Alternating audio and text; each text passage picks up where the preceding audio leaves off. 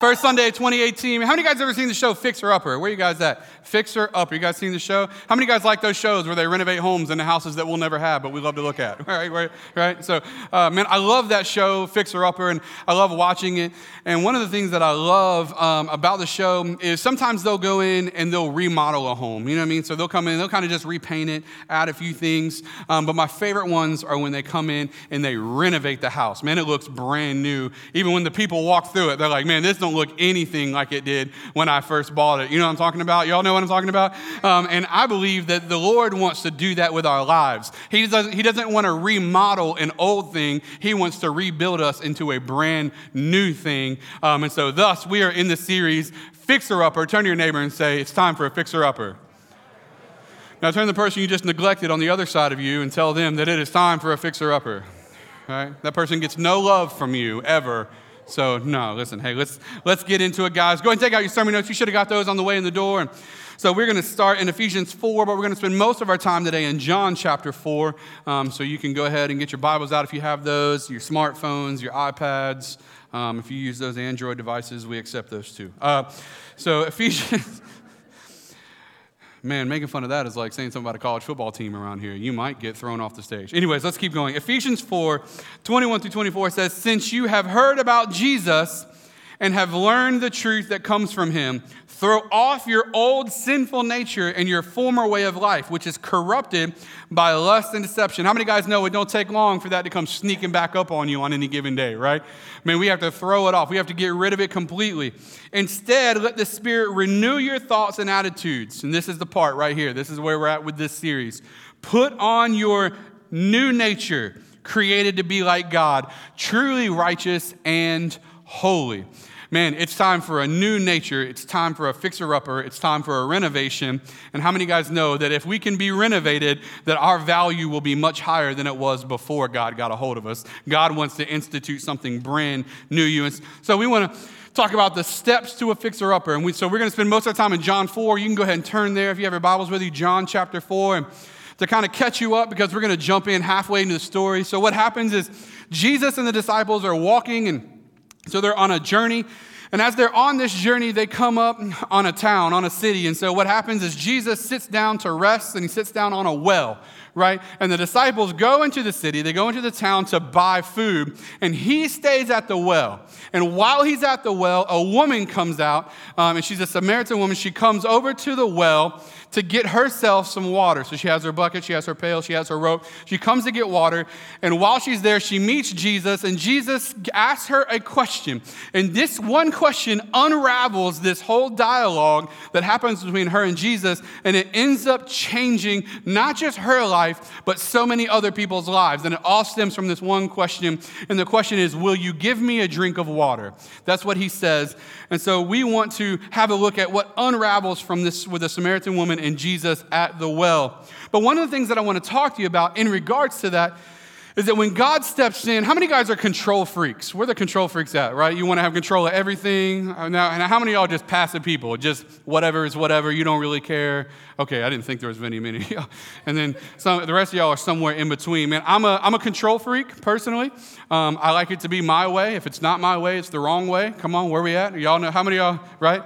Some of y'all, I see spouses nudging people right now. Like, she's talking to you right now. So I'm a control freak. I love for it to be my way. But one of the things that I have learned in life is that I am the worst person to be in charge of my own life. Come on, somebody. Like when I'm in charge, I mess everything up. But how many guys, if you've given your life to Christ, man, if you've been made brand new in Jesus, it may not always look the way you want it to look, but God continues to do amazing things in your life. And the first thing that we have to realize when we come to Jesus and when he starts to renovate our life is that the master plan is in the master's hand. Come on, somebody. I'm going to say that again. They're going to throw it up on the screen. The master plan is in the master's hand. That's your first fill in your blank on your notes. That everything that is happening, everything that God wants to do, he's doing in our lives and through our lives.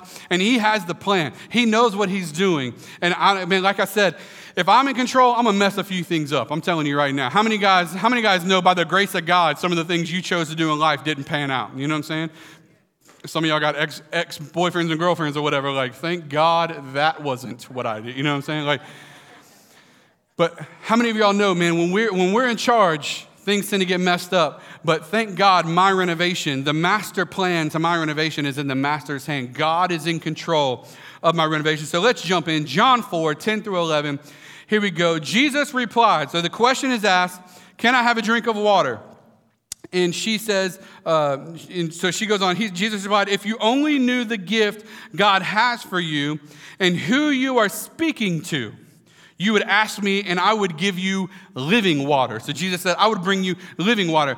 But sir, you don't have a rope or a bucket, she said, and this well is very deep. Where would you get this living water? In other words, she's saying, you don't even have what you need to get yourself what you need. How could you possibly have what I need, right? And so where do you get this living water? And man, I'm reminded I used to be in retail, and then I worked in the restaurant industry for a little bit. And any guys ever waited tables before? If you've ever worked retail, how many guys know those customers that cannot be pleased? Y'all know what I'm talking about? Like problem customers, and they don't want to be happy. They just want to make everyone else miserable, okay? So like they're having a bad day, so everyone should have a bad day. And man, I remember working at it was a locally owned store, and so we'd have customers come in. I was the manager there for a while, and customers would walk in, and they would get to the point to where I couldn't please them. I'd try to do everything I could, and they're just not happy. And finally, they would say, you know what, let me talk to the manager. And I was like, you know what, that is a fantastic idea. Give me just 1 second. And I would walk around the corner, and then I would just come right back, and I'd be like, I am the manager. Now what can I do for you? In other words, I would go around the corner and show back up.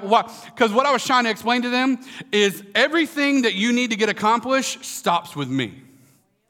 Like everything that you want in your life, not in your life, but everything you want in this store stops with me. What Jesus was doing at the well is he was saying everything that you want in life, everything that, not just your temporary thirst, but your eternal thirst, like every solution that you're possibly going to need, everything that you're looking for, not just at this well, but everything you're looking for in life, everything that you want in life, everything that you're seeking for, everything that you could possibly want is all found in who Jesus is for you. Like that job that you're wanting needs to be laid at the feet of Christ so that he can give you the job that you need. Everything that you're fighting for needs to be given to Jesus so that he can give to you everything that you need. And constantly, some of us pursue education that God did not have in plan for us. We pursue marriages and we pursue relationships that we know are unhealthy for us. We pursue people that we know are unhealthy for us. And we find ourselves in a constant state of anxiety because we never brought God into the beginning. And he's saying, if you'll give it to me, I'll give you everything that you need.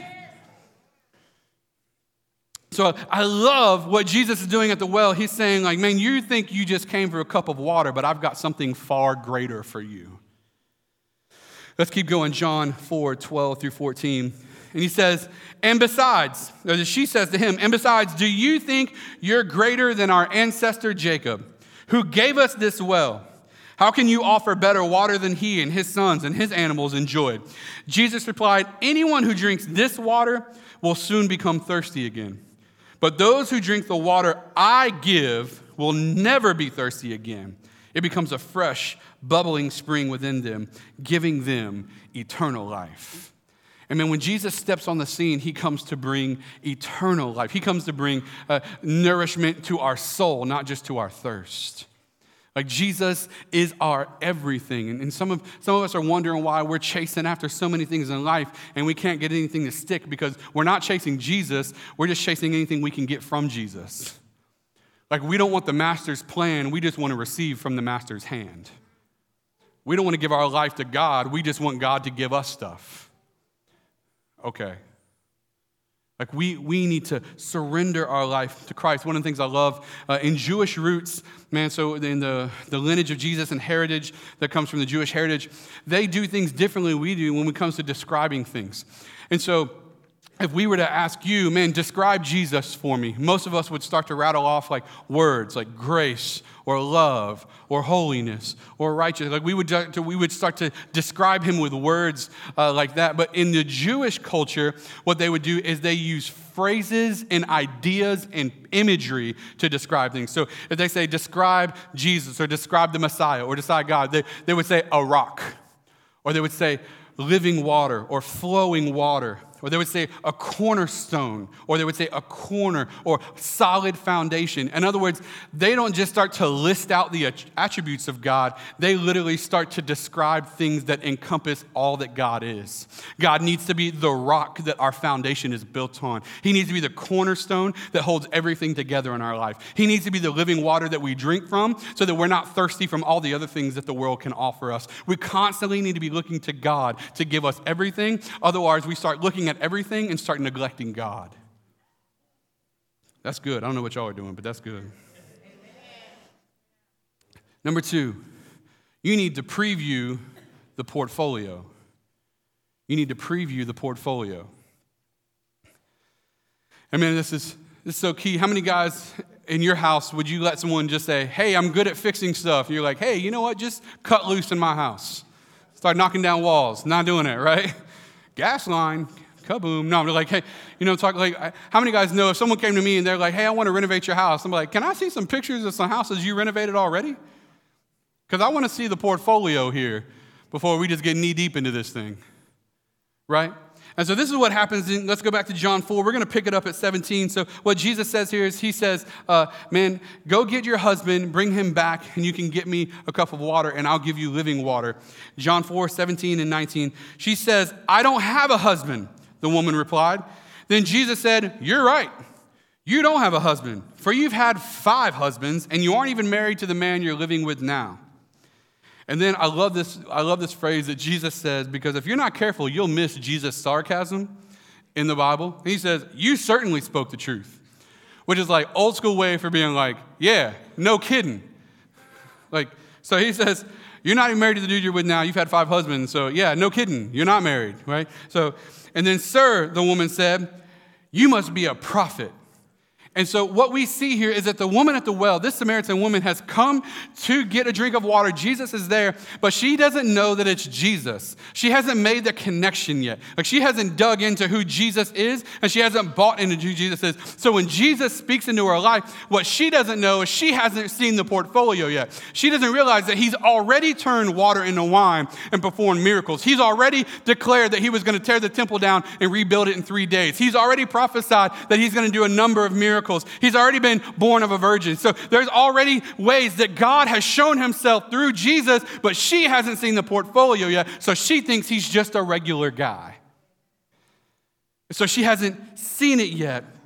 She hasn't seen the portfolio. I remember with my wife, and we had been married just about a year. We bought a home, and so I remember going into the home, and I had this idea, right? I was like, one of the things I would love to do is I would love to come in and put some wood on this wall, not like a pallet wall, but just like very clean lines, some old wood or something, and we could just this one wall, not the whole house, just this one wall. And she looked at me and she said, that is the dumbest idea that I have ever heard in my entire life.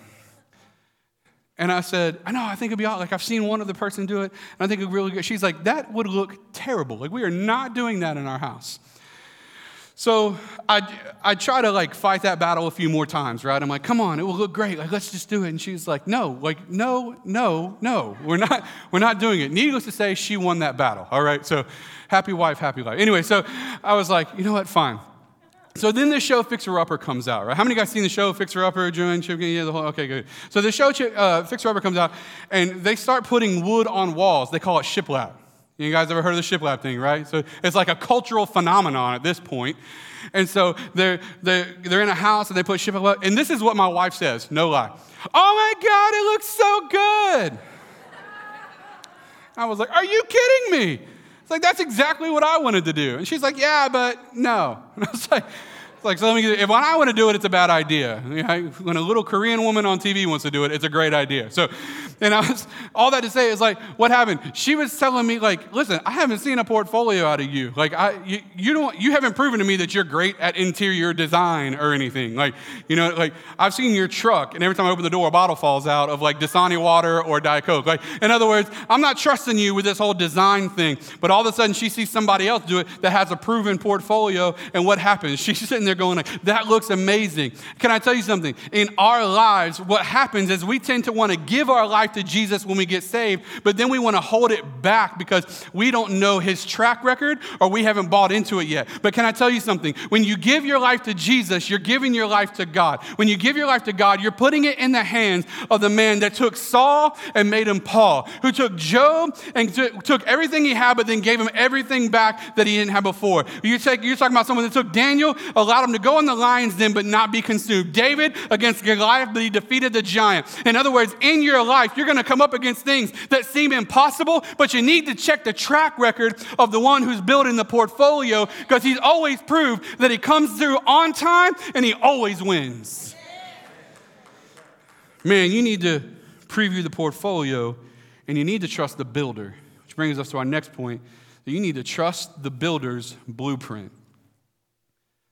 Trust the builder's blueprint. I remember we were getting ready to buy a new church building before we moved into this one. We were looking at another piece of property, and it had gotten to the point that we were going to go in. So we had an architect come out, and he saw the plans, and so he drew up plans. And the part of me that wants to be in control of everything was looking at this guy's plans like, this looks terrible. Like, who would draw up a building like this? But then he started to explain to me why he was doing certain things, and I realized that his blueprint was way better than one I would have came up with, because I would have wasted some space here, and I wouldn't have taken care of some of these things over here. And man, when it comes to our life, I don't know about you, but like we talked about earlier, I'm the worst person to be in charge of my own life, because I make terrible decisions. I don't know if you're willing to accept that fact about your life or not, but I bet you we don't have to go back very far to find some hiccups along the way from when you were in charge. Come on, somebody. Like, how many of y'all don't have to roll out the the history book? You don't got to flip too far back in those pages to realize that we're not good at that. So let's look at John 4, 23 through 26, right? So he declares to her, Jesus declares to the Samaritan woman, he says, but the time is coming, indeed, it's here now. And I want you to underline that. The time is coming, but indeed it's here now. And put a star next to it, whatever you need to do, because we're going to come back to that. That was a very strategic phrase that Jesus used, and we're going to look at it. But the time is coming, indeed it's here now, when true worshipers will worship the Father in spirit and in truth. The Father is looking for those who will worship him that way. For God is spirit. For those who worship him him must worship in spirit and in truth. The woman said, I know the Messiah is coming, the one who is called Christ. And when he comes, he will explain everything to us. And then Jesus looks at her and says, I am the Messiah. And so Jesus steps on the scene. One of the things that we realize, and one of the things that you may not catch in this story, is that, see, the Samaritan woman had been taught about Christ, but she had never met Christ. And I think there's a lot of people, especially in the Bible Belt, you've been taught about Jesus, but you hadn't met him yet.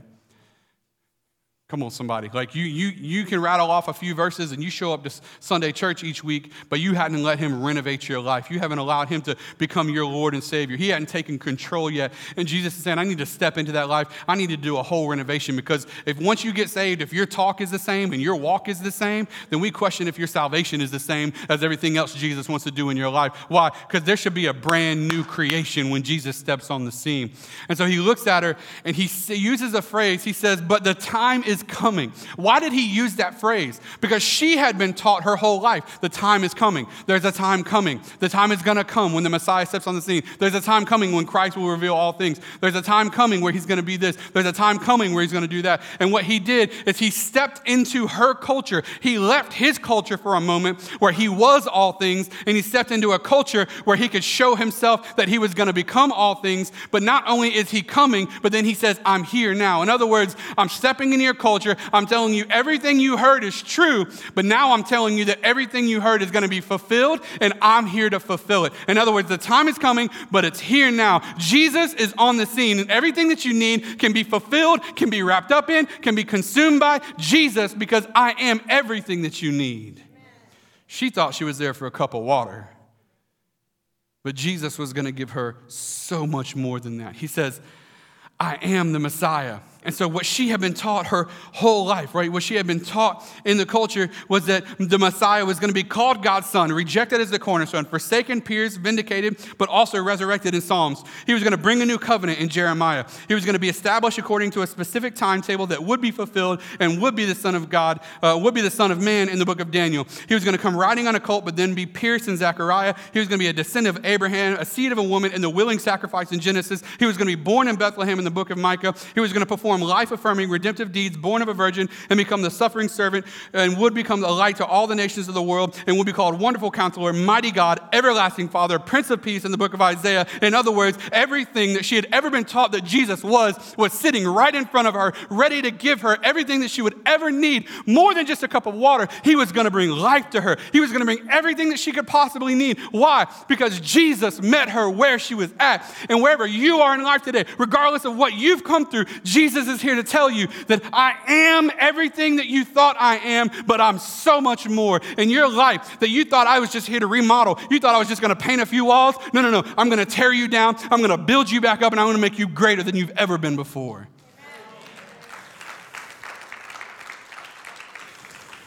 Jesus is that guy. Brings us to our last point, is that your design reveals your destiny. Your design reveals your destiny.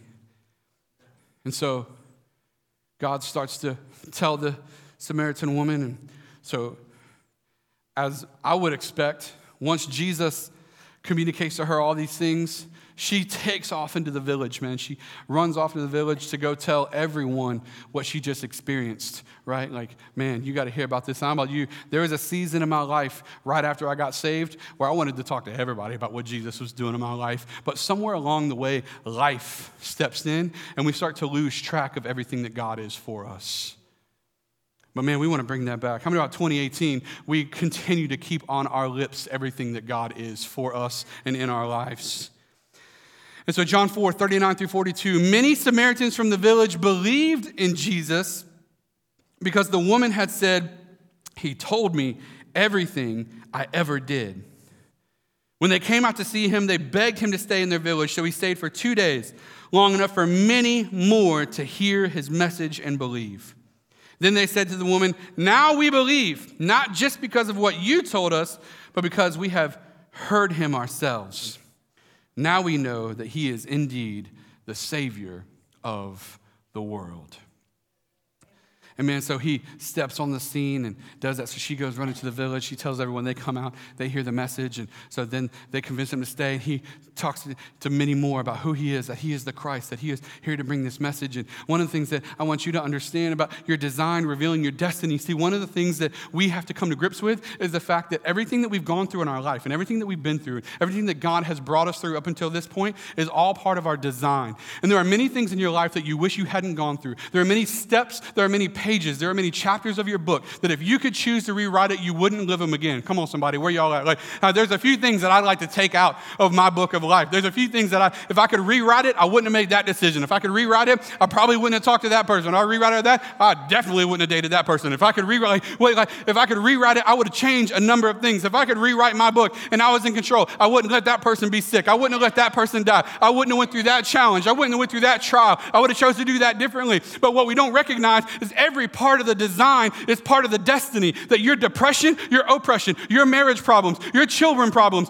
your attitude problems, your addiction problems, everything that you're going through is part of a design that God is in turn going to use to minister to other people. If you didn't have the design, then you wouldn't have the destiny. And God wants to take what you've been through, and regardless of how painful it was, God can use it. And so she steps on the scene. 5 husbands probably wasn't the most comfortable thing in her life. What she was going through probably wasn't the easiest time of her life, but God took that to show her that regardless of what you've gone through, I'm going to use it to make you whole.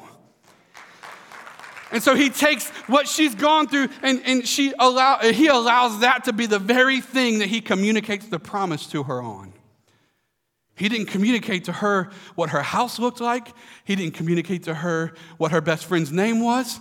He talked to her pain and turned it into his promise. I'm going to say that again. He talked to her pain and turned it into his promise.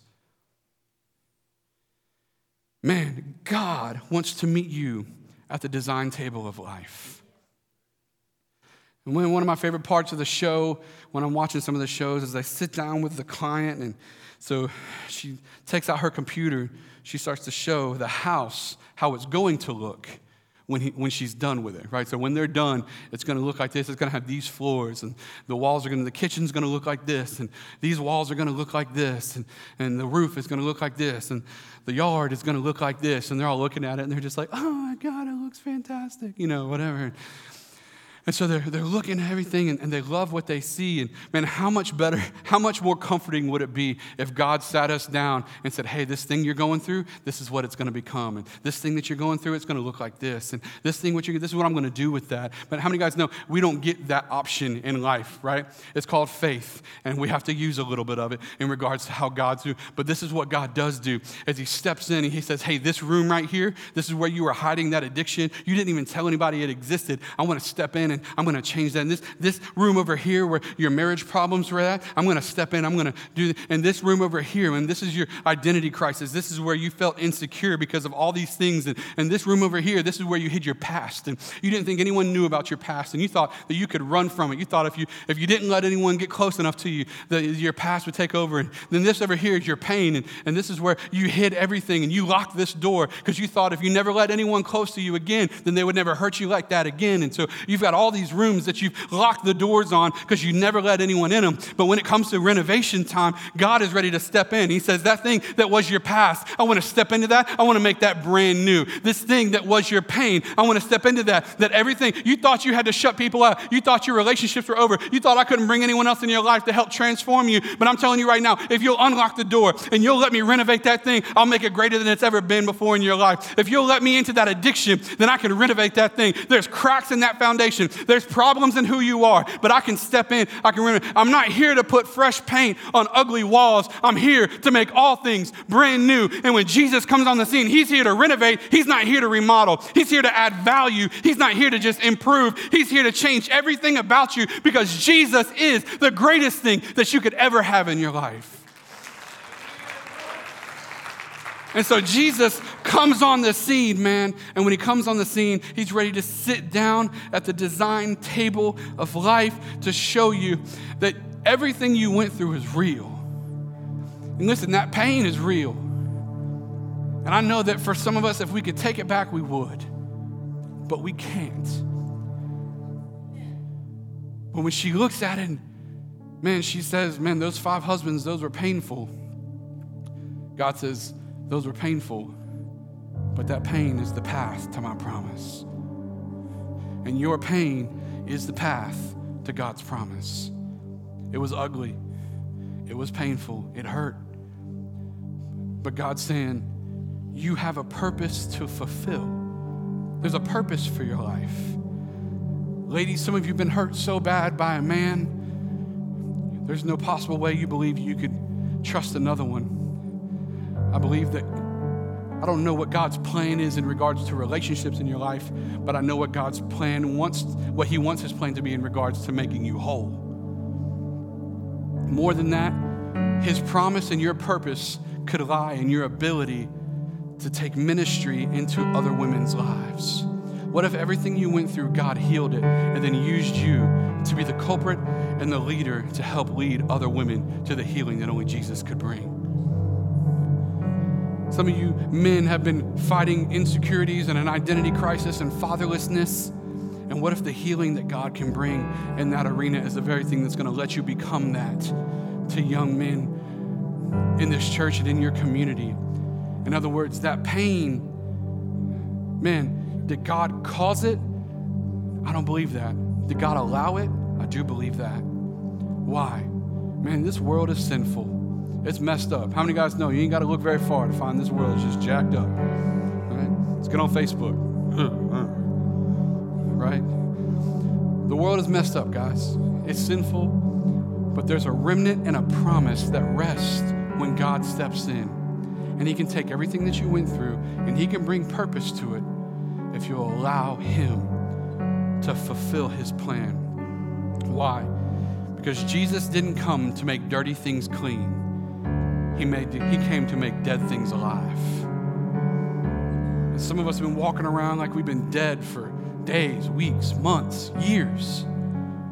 We wake up, we go to work, but we don't have life because we're not letting God renovate the whole house.